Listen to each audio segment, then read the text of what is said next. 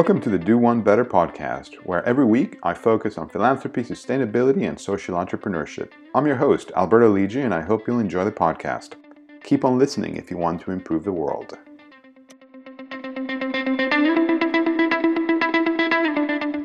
So welcome everyone to the Do One Better podcast. What we aim to do here is to inspire listeners to think more about philanthropy and sustainability and social entrepreneurship. I'm Alberto Lidji, your host from London, and I have Tom McPartland on board for today's podcast, who's the CEO of ELMA Philanthropies. I have known Tom for a few years. We met, I think, about 4 or 5 years ago at the World Bank with some foundations, the Foundations Advisory Council. And so I thought it'd be great to have Tom on board today to shed light on the philanthropic work ELMA is doing, but also there's so much more to it in terms of a very diverse and robust portfolio, a focus on social entrepreneurship, impact investing, and everything in between. So Tom, welcome on board for today's episode.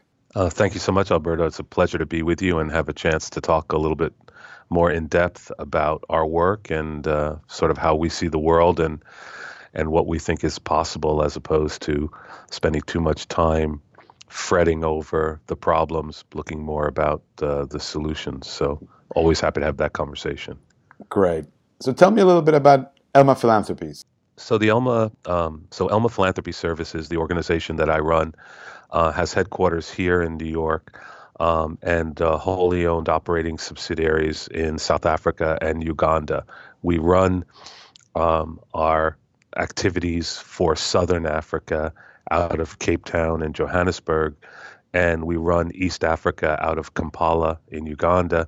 And currently, whatever activities we have taking place in West Africa, we manage here out of New York, but aspirationally hope to have, when appropriate, on a presence on the ground somewhere in East Africa, likely somewhere like Ghana. But that's for a future consideration. What makes ELMA possibly unique, or at least originally unique, would be sort of our approach to philanthropy. The first is we have a significant presence on the ground in the geography in which we work. Mm-hmm. The foundations that we serve all have a geographic and thematic philanthropic focus. And so while the bulk of our activities are in sub-Saharan Africa, the ELMA Relief Foundation and the ELMA Vaccines and Immunization Foundation both have a global remit. And so they can and do make grants outside of Africa, but because our core philanthropic focus and expertise is in Africa, those two foundations also, the preponderance of their grant investments would be in Africa as well. So we think of ourselves as to the extent one is, a geographic expert or an Africa expert, because that is our core market. And so we not only want to be based there, we want to really understand the economic and geopolitical circumstances on the ground, and we factor those in real time as best we can into the philanthropic investments we make. As I'm speaking, you're hearing me say things like philanthropic investment, grant investment. For us, even when we are thinking about supporting financially a nonprofit organization, we think of it as an investment. And because we think of it as an investment, and I don't mean that in a punitive sense, but I mean it in an aspirational sense, we are investing in an organization to achieve certain implementation goals and objectives on the ground. Right. And so what we believe, and I hope more and more private philanthropists will come to understand, that if we are investing in change or investing in a solution to a problem or a solution to a challenge, we need to be as focused on the integrity, the operational and management integrity of the implementing organization, as much as most funders focus on the programmatic activity. Okay. All too often, I find, and I won't speak officially for ELMA, but I'll speak for my own perspective, I find all too often historically, now it's changing thankfully, but historically, all too often, I found that especially bilateral, multilateral, or older, large, highly institutionalized foundations typically are hyper-focused on the program activity, the program credentials, if you will, of the implementing partner, and a little bit more casual about how strong is their operations department, their accounting department, their command and control procedures, their senior management ability to manage highly dynamic, highly change-driven environments. Mm-hmm. And really, a lot of times therein lies the problem. And also, coupled with that, I think we didn't spend enough time as an industry really finding quantitative key measures of success. And when we couldn't quantify and measure something because it didn't lend itself to measurement like financial performance does, we didn't agree with our implementing partner on what would be appropriate proxy measures. And of course, some of the things we're trying to get at need to be measured more in terms of long-term outcomes versus short-term outputs. But still, I think, there was too much focus on working with people like us or people we know from the space.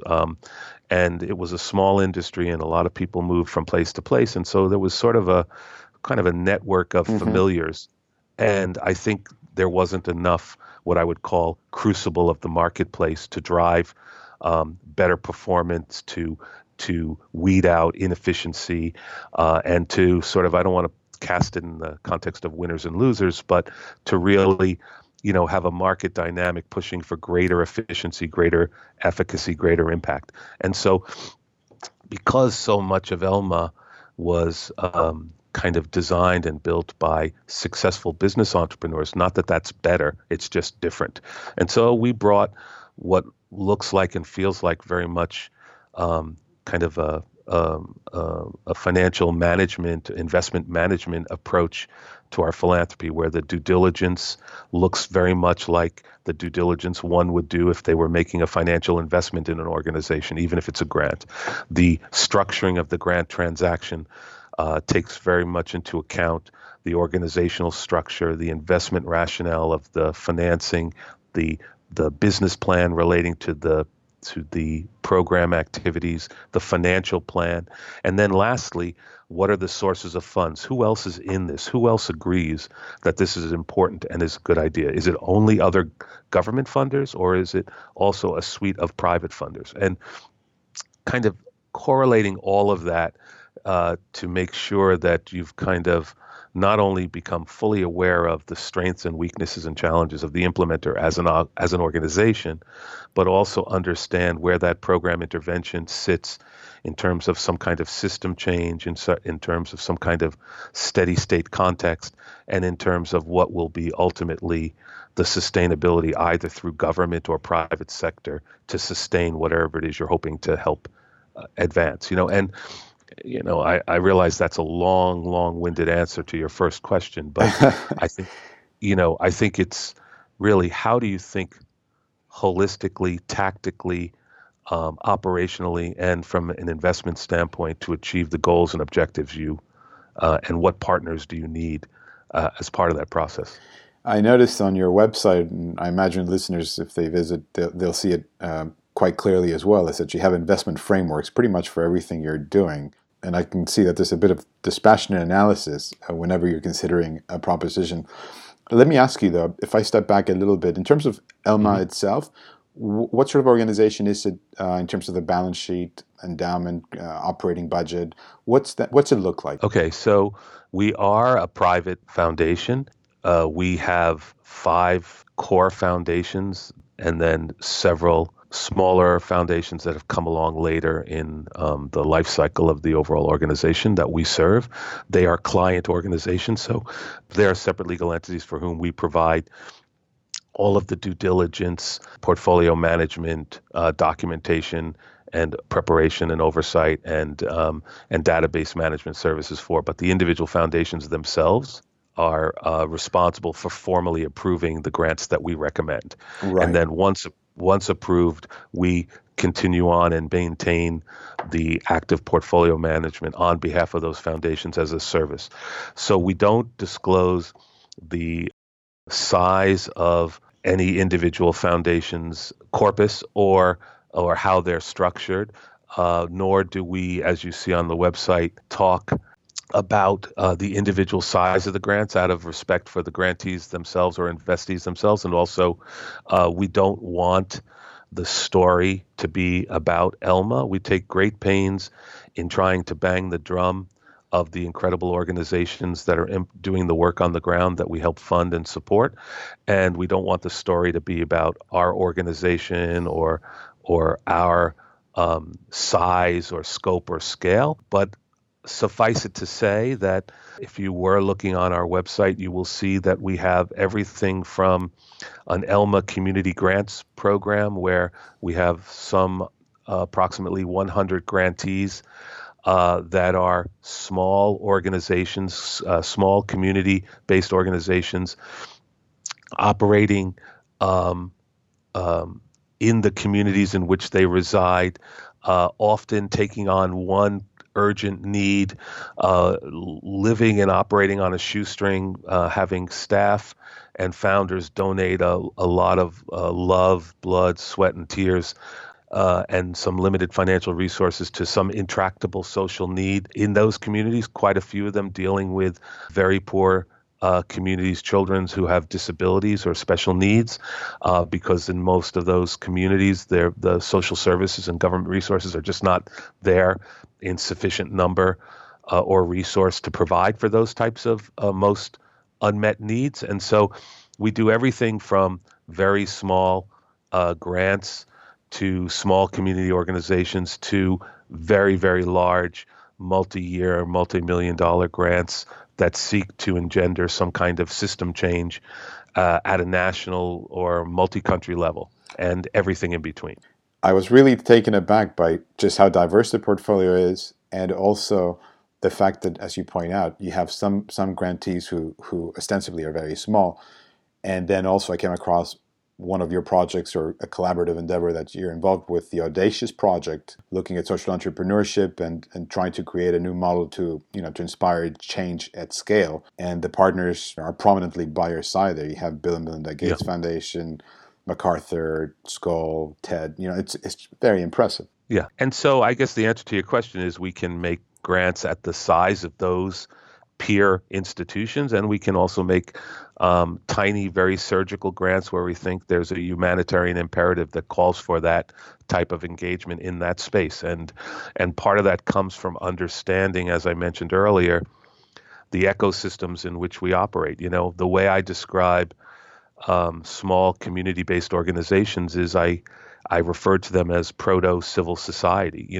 They're hopefully will be the incubation around which an active, vibrant civil society grows up in these countries and in these communities that will always be a bulwark or a foundational support element that will append itself to what I hope will also be a growing capability and commitment, not just a growing capability, but commitment by those governments to also enhance the scope and quality of the social services they provide. So we know in Switzerland or in the United States or in the United Kingdom, no matter how affluent those communities are, we realize the government does not provide 100% of the social needs of the communities, especially those in most in need. And so hopefully, as part of Africa's growth and the developing world's growth is this growing civil society. And so doing something to help incubate that alongside of working on large system change. Is that a big part? For instance, I know that there was the ELMA South Africa Foundation. I know this is quite a big drive there, and sort of constitutional rights for all South Africans, and it seemed quite sort of institutional, I guess. Yeah, well, I'm glad you mentioned that one, because for me, as having been a lawyer before being an investor, an investment banker, and a public company CEO, in my prior life, I was, in my first professional iteration, I was a corporate lawyer in the media and entertainment space, but on a personal level in law school, my passion was constitutional law. And, I often have said, and I think many would agree with me, that the most, as an American, people would expect me to say, the most enlightened constitution on earth is the U.S. Constitution. I would say it pales mightily in the face of the South African Constitution. I think the South African Constitution is the most enlightened constitution on earth, possibly because it grew out of that apartheid experience. And I think the importance of the South African Constitution extends well beyond the borders of South Africa and really is a symbol of a transparent government structure that is a model for all of Africa. And if the South African Constitution is imperiled by the party that actually brought it to the fore, I think then that is a peril that exists for all of us who aspire to see a transparent, accountable government systems elsewhere on the continent. And so what's exciting to me is we don't, as you know from our conversations with the Bernard Van Leer Foundation around early childhood development policy and advocacy, ELMA is not heavily invested at this juncture in the policy and advocacy space. So it's exciting to me to see that we have one portfolio that very much supports policy, advocacy, rights accountability, defending the Constitution or supporting the Constitution in South Africa. And I think the organizations that are doing that work, they were there during the apartheid. Many of them were there during the apartheid struggle. Some of them came into existence afterwards, but they all play a really vital role in terms of helping the government see its role in terms of its accountability to its citizens. So that one, on a very personal level, to me, is really exciting. How did you decide to support that? And how does ELMA decide where to go in terms of what sort of thematic areas or interventions might be ideal to pursue? How does that decision-making happen? So the ELMA South Africa Foundation has its own board. They're all South Africans, and they closely monitor what's happening on the ground. And in reality, that foundation getting involved in that space is a bit of an evolutionary process and looking at the needs and urgencies on the ground. But essentially, like all of our work, we're looking at improving the life prospects, the health, safety, and quality of life for Africa's children. I mean, that's central core to our mission. However, it's elaborated or articulated slightly differently in each foundation. Children and their families are at the heart and soul of ELMA's work. And so when certain things have occurred, like major legislation affecting when the Children's Institute's data was able to get the South African government through litigation and through the use of comprehensive data, was able to show the government that they had to do kind of inflation-based adjustment and CPI adjustment to the social protection grants. That one successful event unlocked government resources to poor children and their families at unprecedented levels. I mean, that could be the functional equivalent of 100 years of private philanthropy trying to get at some of those challenges. And so we became aware of the fact that there were certain issues relating to access to education, access to health services, access to social protection that needed to be supported by a government who had committed to fund those things, but might need the support of private sector rights organizations and academic institutions to help them understand how to shape and give life to and effectively deliver on some of those legislative enactments. So I think that was very much a product of or an example of what I mentioned earlier, Alberto, which is, being in the marketplace, observing what's happening in real time, and then adapting to and identifying gaps and needs that can be leveraged to help advance the ball. And that's a sort of landscape analysis that you undertake internally, you and your colleagues, or is it, or do external parties approach you? How do you operate? So for us, as you mentioned earlier, with some of the other portfolios, we have an investment framework that seeks to define the core priorities of each thematic area under each foundation. Mm-hmm. And I'd say the first important imperative to those investment frameworks was having a appropriate time frame under which to apply them. So a minimum of 3 years, and in many instances, we envision many of those core investment frameworks, absent some major learning or setback or change of circumstance, we envision them being, renewed, but looking at them in discrete 3-year measurement periods so that we can measure and gauge our own performance and learning against those frameworks. Right. But I would say in the main, many of the core frameworks are areas for which we have over the last 15 years developed a deep internal and expertise, both technical and contextual.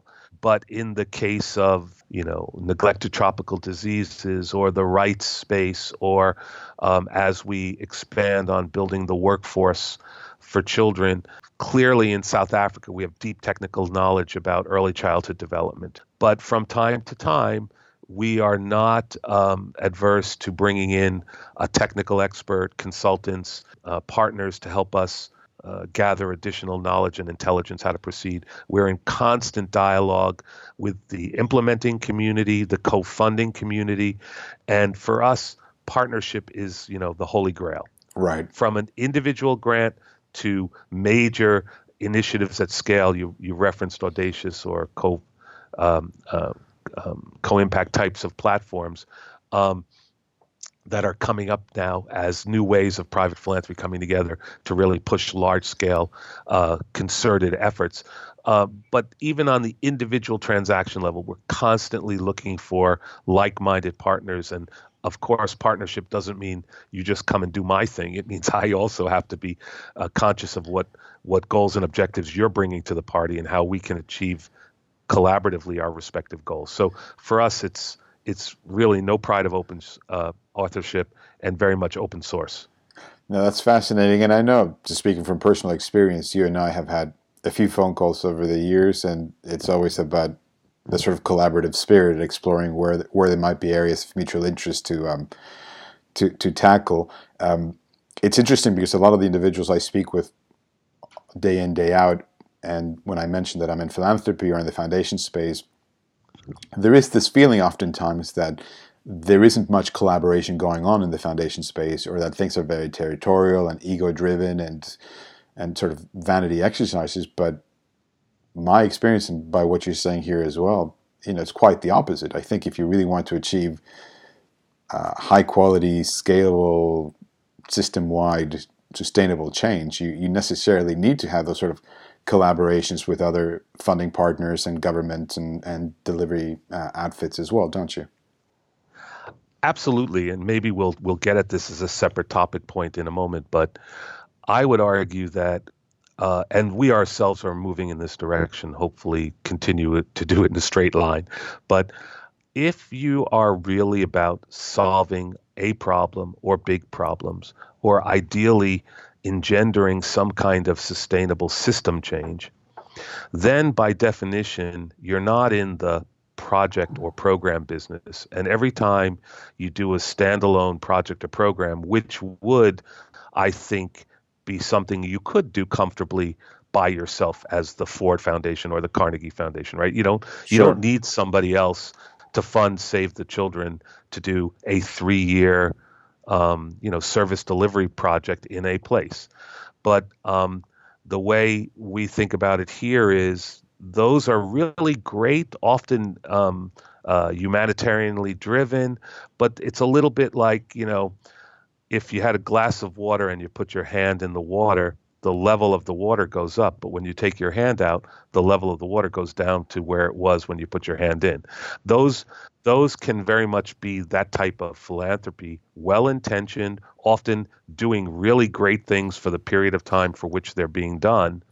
But at the end of the day, they've elevated the level of hope, but done little to make a permanent change. So if we, as private philanthropists, want to catalyze systemic change, it would be the height of arrogance to think we should or can do that alone, right? So what we're saying is And maybe this is a flawed premise, but I think not. What we're saying is if you get enough private philanthropists together, well, you're aggregating capital that's on par with a bilateral or multilateral funder. And you're bringing time, attention, and focus where a very targeted intervention is getting intense, sustained attention and resources that may be sufficient in terms of time to break the back of the problem or get the problem sufficiently on the run that the government then and the institutional system can take it that last mile to the finish line. And so I think, we're all running around with our investment frameworks. We're all running around with our disparate strategies. But if we can start to come together around quantitatively provable interventions in a concerted effort over a meaningful period of time with a sufficiently meaningful level of resources, I think we can do things that haven't been done.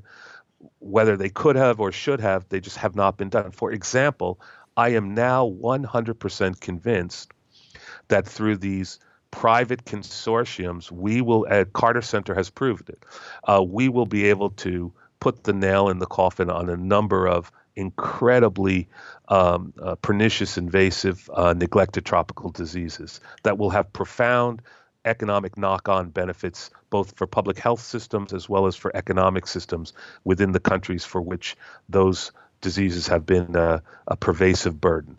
And so, you're talking about very realistic objectives of moving to elimination trachoma in possibly 21 countries.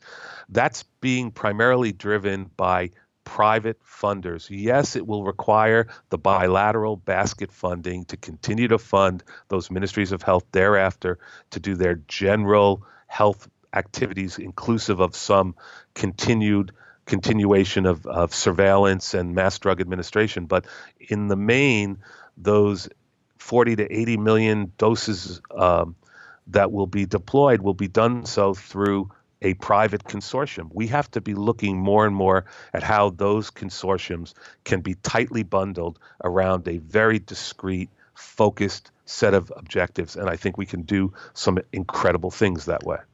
And you mentioned co-impact a little bit earlier. And are you finding, generally speaking, the landscape, the trends are for more co-funding endeavors and collaborative endeavors? I think, there's an interesting kind of thing developing around collaboration.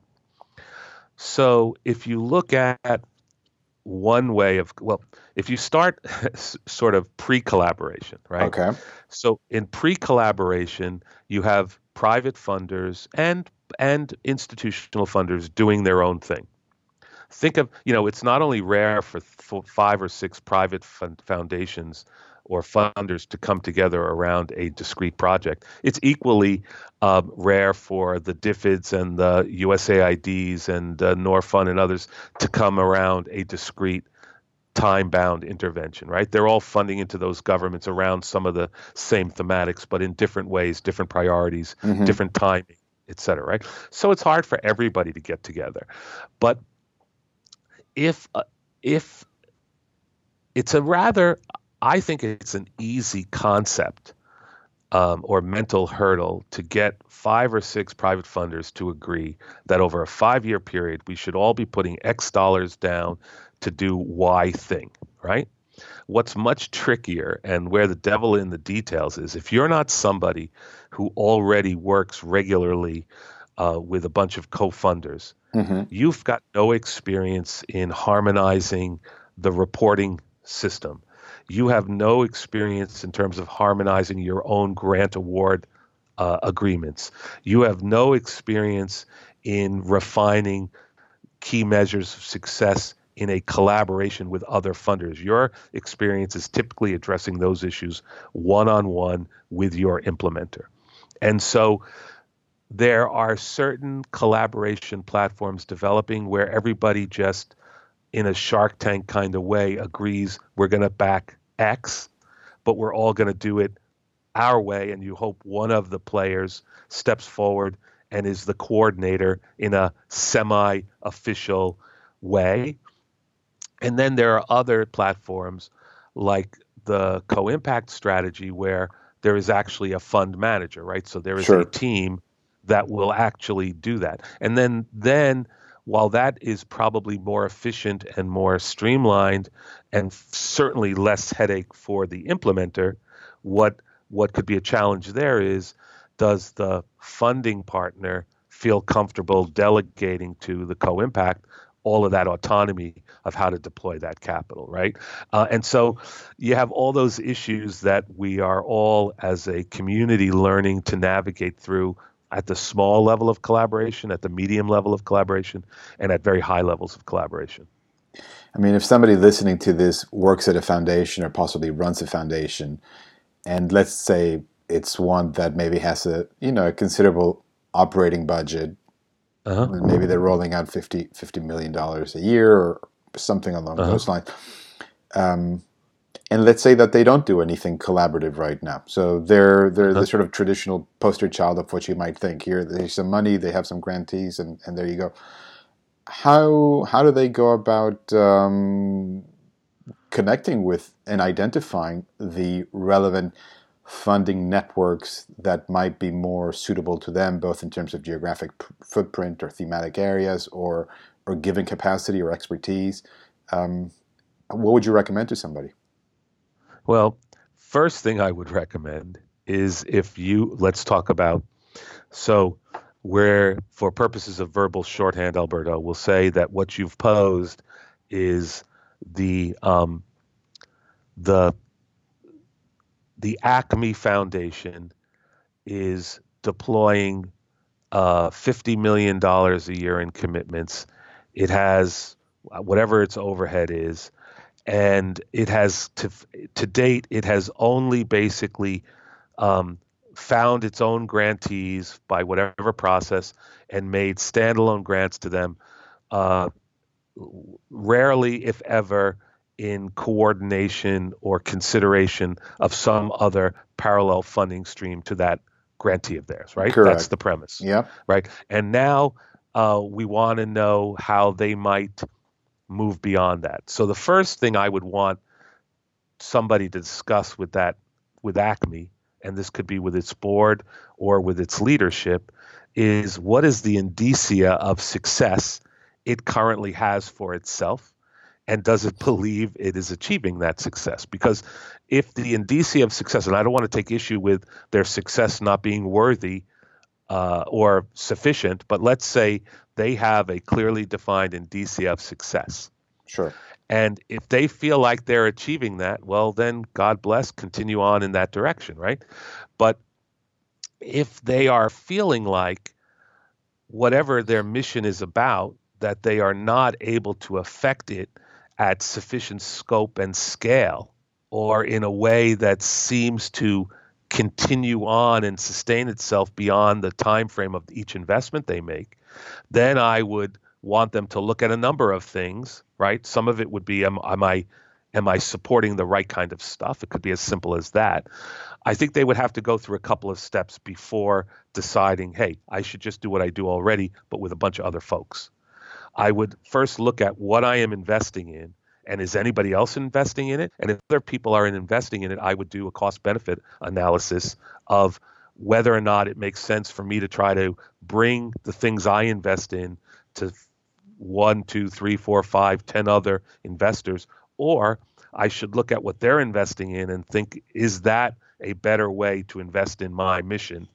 And then, depending on what my conclusion was, go out there and see who else is doing it. The easiest way to find out what's going on is in every grant recommendation or investment recommendation we make, the very last page of the recommendation document lists the sources of funds. Mm-hmm. And so right off the bat, we're looking at every day, all day, who else is funding that thing. And we're making very serious decisions based on our interpretation of those sources of funds.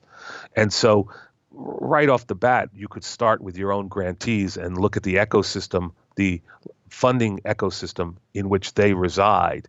And I would start tapping into that first. And then if I felt that ecosystem was not sufficient to fuel the change and the entities within that change envelope, I would then look, to see how I can find others that should be funding into that space.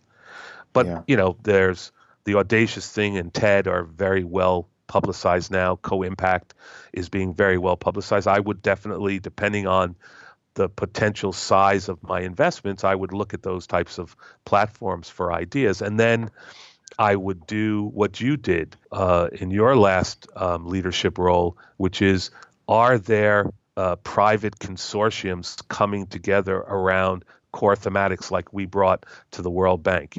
Is there a funders group around early childhood development? Is there a group that we helped create two groups? One was early childhood development in emergency settings, education in emergency settings. Who cares about that? Who are the institutional players? Who are the private funders? And it's very easy to find whether or not an ecosystem exists. The exciting thing, I think, for the Acme Foundation was, let's say the Acme Foundation was dealing with newborn mortality as its core issue. And it found out that there was no real working group at, let's say, UNICEF or WHO or consortium of private funders. We have the Nest 360 initiative that ELMA is supporting that came out of the MacArthur 100 and Change initiative. They were a semifinalist, and this is going to be a suite of neonatal intensive care devices that will allow almost a turnkey, low-cost, low-resource setting NICU unit to exist within a low-resource health setting. So let's say that Acme was around newborn mortality. Mm-hmm. And they realized that there wasn't one of these groups that they could join. I think a hugely impactful thing for them to be doing would be to start trying to figure out if with their anchor, they could help cultivate a group of like-minded funders. So, for example, if Acme came along, they'd find out very quickly that ELMA is seriously committed to maternal, newborn, and child health in sub-Saharan Africa. They would give us a call, and they'd immediately find out that we and 10 other funders work in that space, right? And then they would be able to start to cultivate and propagate a funder collaborative. It's easy to do. It's just got to be something that you perceive as a priority. And fortunately, I think that is a new priority, a new reality that is finally taking root in the world of private philanthropy. And the thing is, though, I think the reality is that a lot of foundations don't have clarity of thought or clarity of purpose. I mean, they exist, they're there, but a lot of them don't have that. And I suppose having some of these platforms that can shape focus, attention into a specific area is a sensible thing. Although then again, I imagine sometimes within the board of a specific foundation, you might have 5 board members and 10 different opinions. I wonder what that looks like when you have 10 separate boards in one of these collaboratives. And then also, if you take that one step farther, presumably you have to have some sort of connection with the national governments where you're operating in order to have the right context or right operating environment, I suppose, as well. Yeah, but that's why I answered that question about when you first posed Acme, not talking about the collaboration at all, right? The first thing is, what is it that you invest in? Do you think you have sufficient clarity on what that is? Do you feel you have defined sufficient granularity about what success looks like in investing in that area? And then, where do you go from there? Where does faster, better, wider, deeper, what does that look like? And my suggestion is that getting other co-funders is just one ingredient in faster, better, wider, deeper, right? You got to deal with those other issues first. And, the sad thing, the great news about philanthropy and foundations in general is that a set of legal tools and a history has grown up where great success and great wealth has found its way into these really potentially transformative um, funding platforms.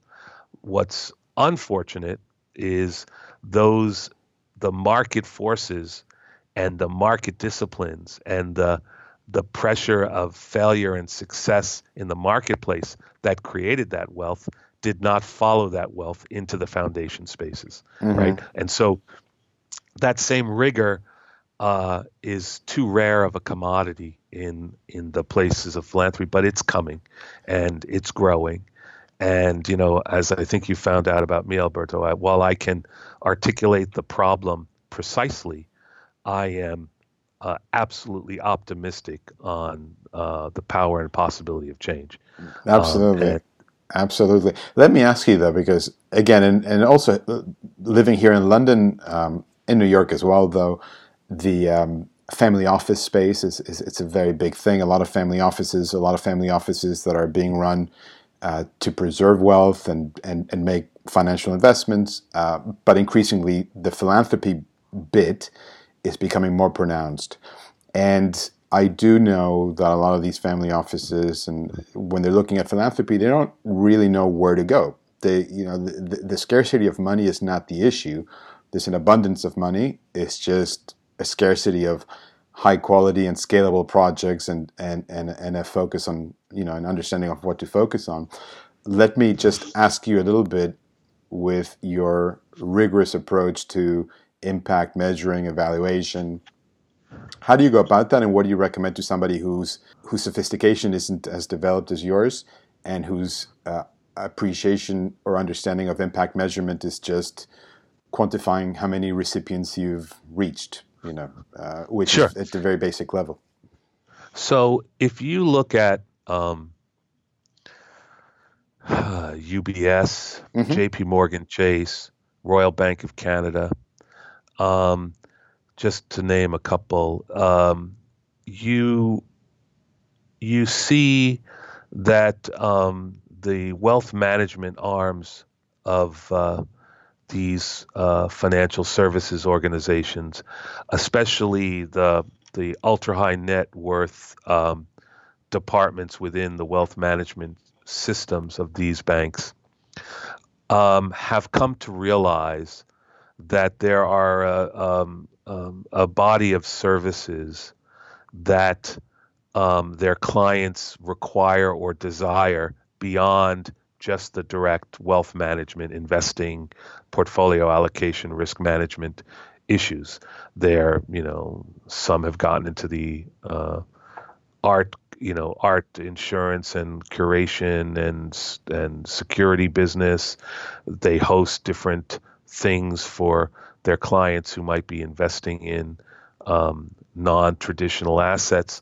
But in the main, every one of them has built, because of the demand from their clients, what I would call a philanthropy advisory practice. Yes. It goes from everything from the bank having its own foundation that can co-fund projects with its clients, to just an advisory practice that helps the clients with their own philanthropy, to an actual department on the product side that is what I would call social sector finance investable opportunities, right?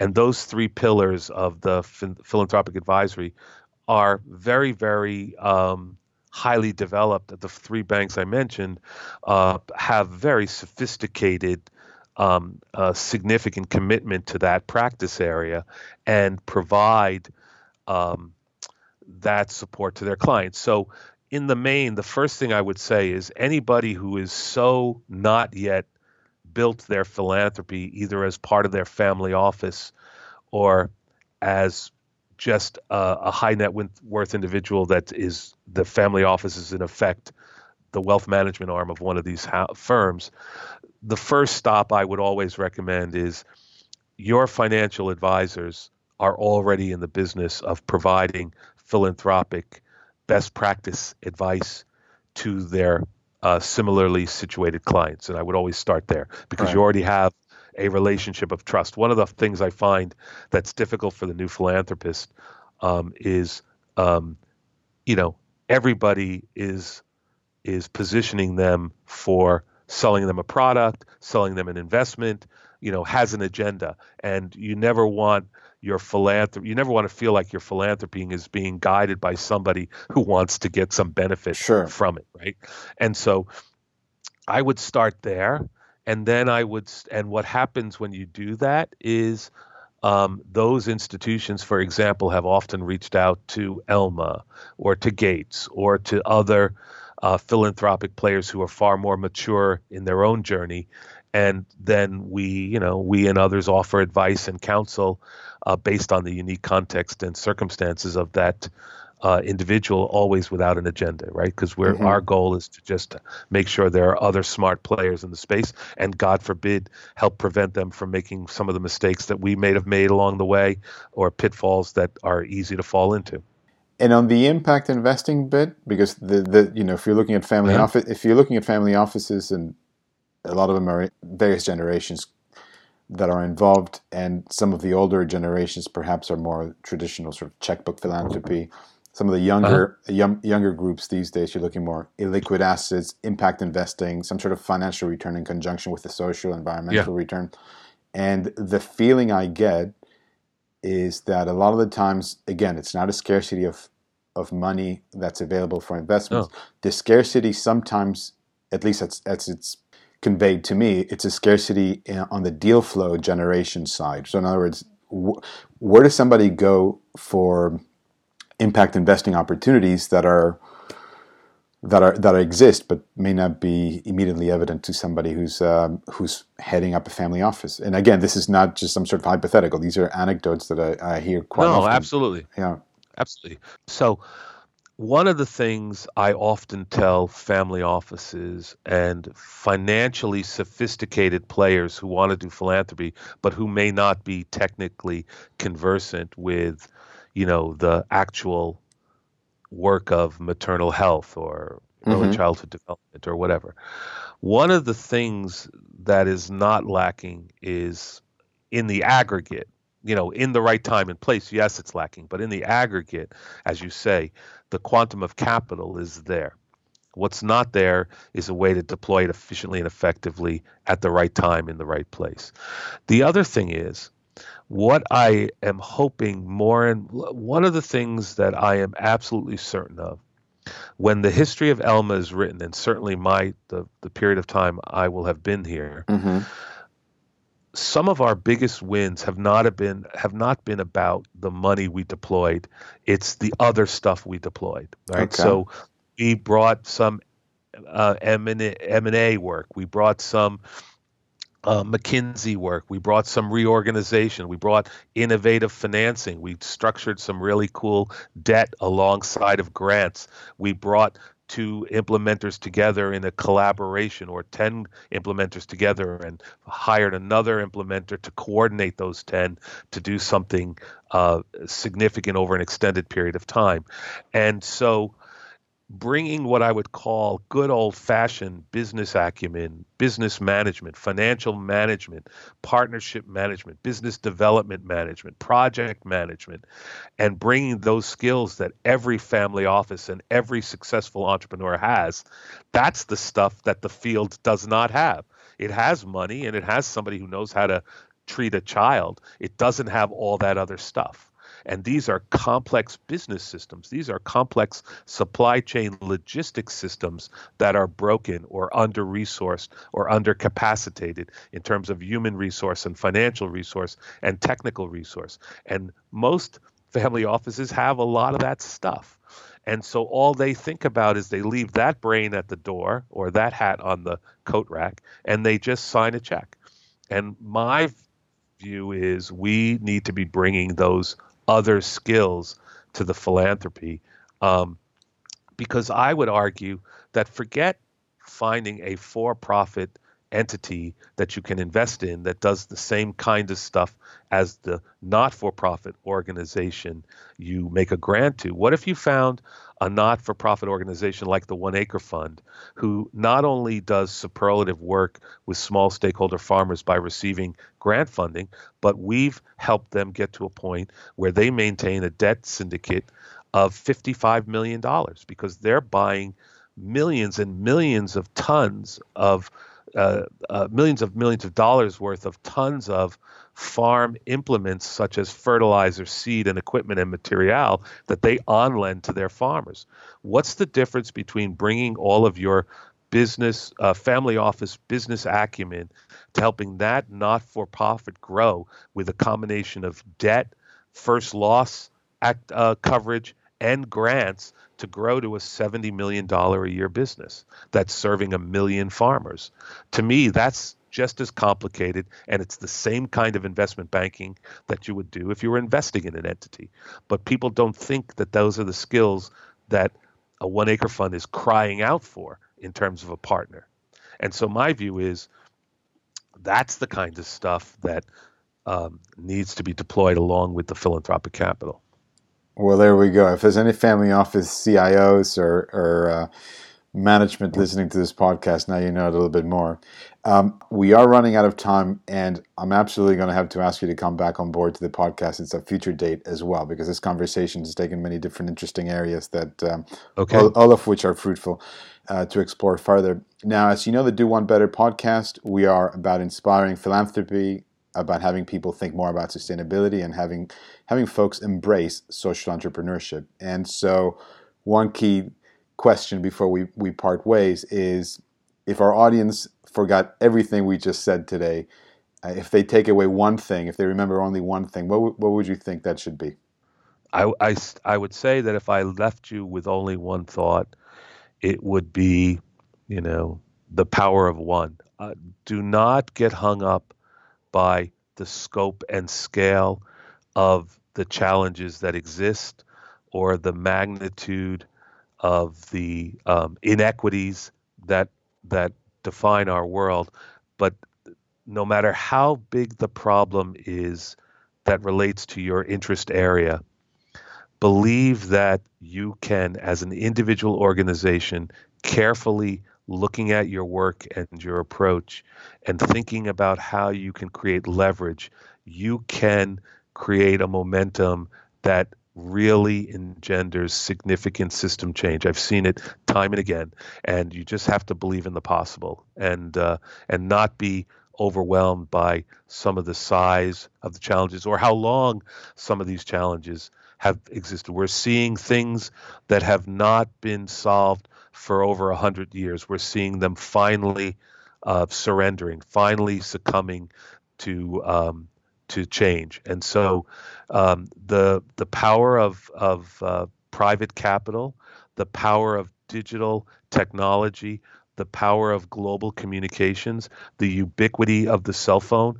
There are 1.5 billion more cell phones connected than there are people that have access to clean drinking water. So Amazing. the ubiquity and the power of these devices give us new tools as private sector players to really help move governments and systems in miraculous and dramatic ways. And so engage, and I promise you, you will be satisfied with the impact you achieve. Well, I could not have asked for a better takeaway. That's very very well put. Let me ask you, if anybody heard the podcast and wants to get a hold of you to continue the conversation or have any follow-up questions with regards to ELMA, what's the best way of reaching out to you or to ELMA? Is it through the website, or what would you recommend somebody listening to this podcast I would say do? both.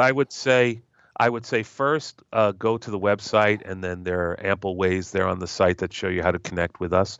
And for those that are very targeted within some of the topic areas that we've discussed, Alberto, I would say as your podcast becomes more and more widely viewed, as I know it will be, I would be more than comfortable for people to go through you if you were comfortable with that, Sure. and then you decide how to curate and maybe create some discussion forums where you and we together could engage with some of those folks. That sounds great. And for our listeners, just so you know, we do have episode notes for this podcast that will be available on our website, which is lidji.org. That's lidji.org.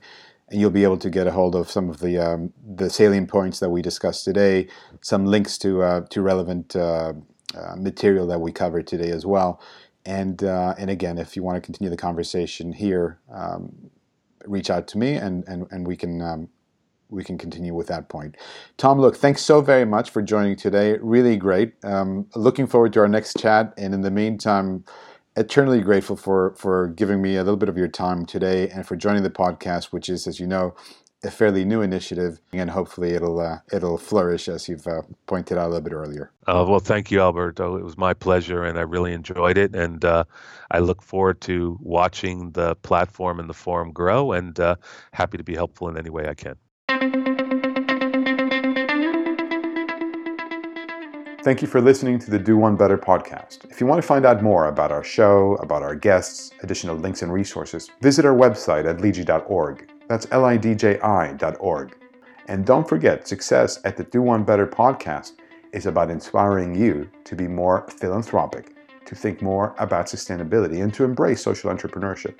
Hopefully these stories will encourage you to take action and change the world around you for the better.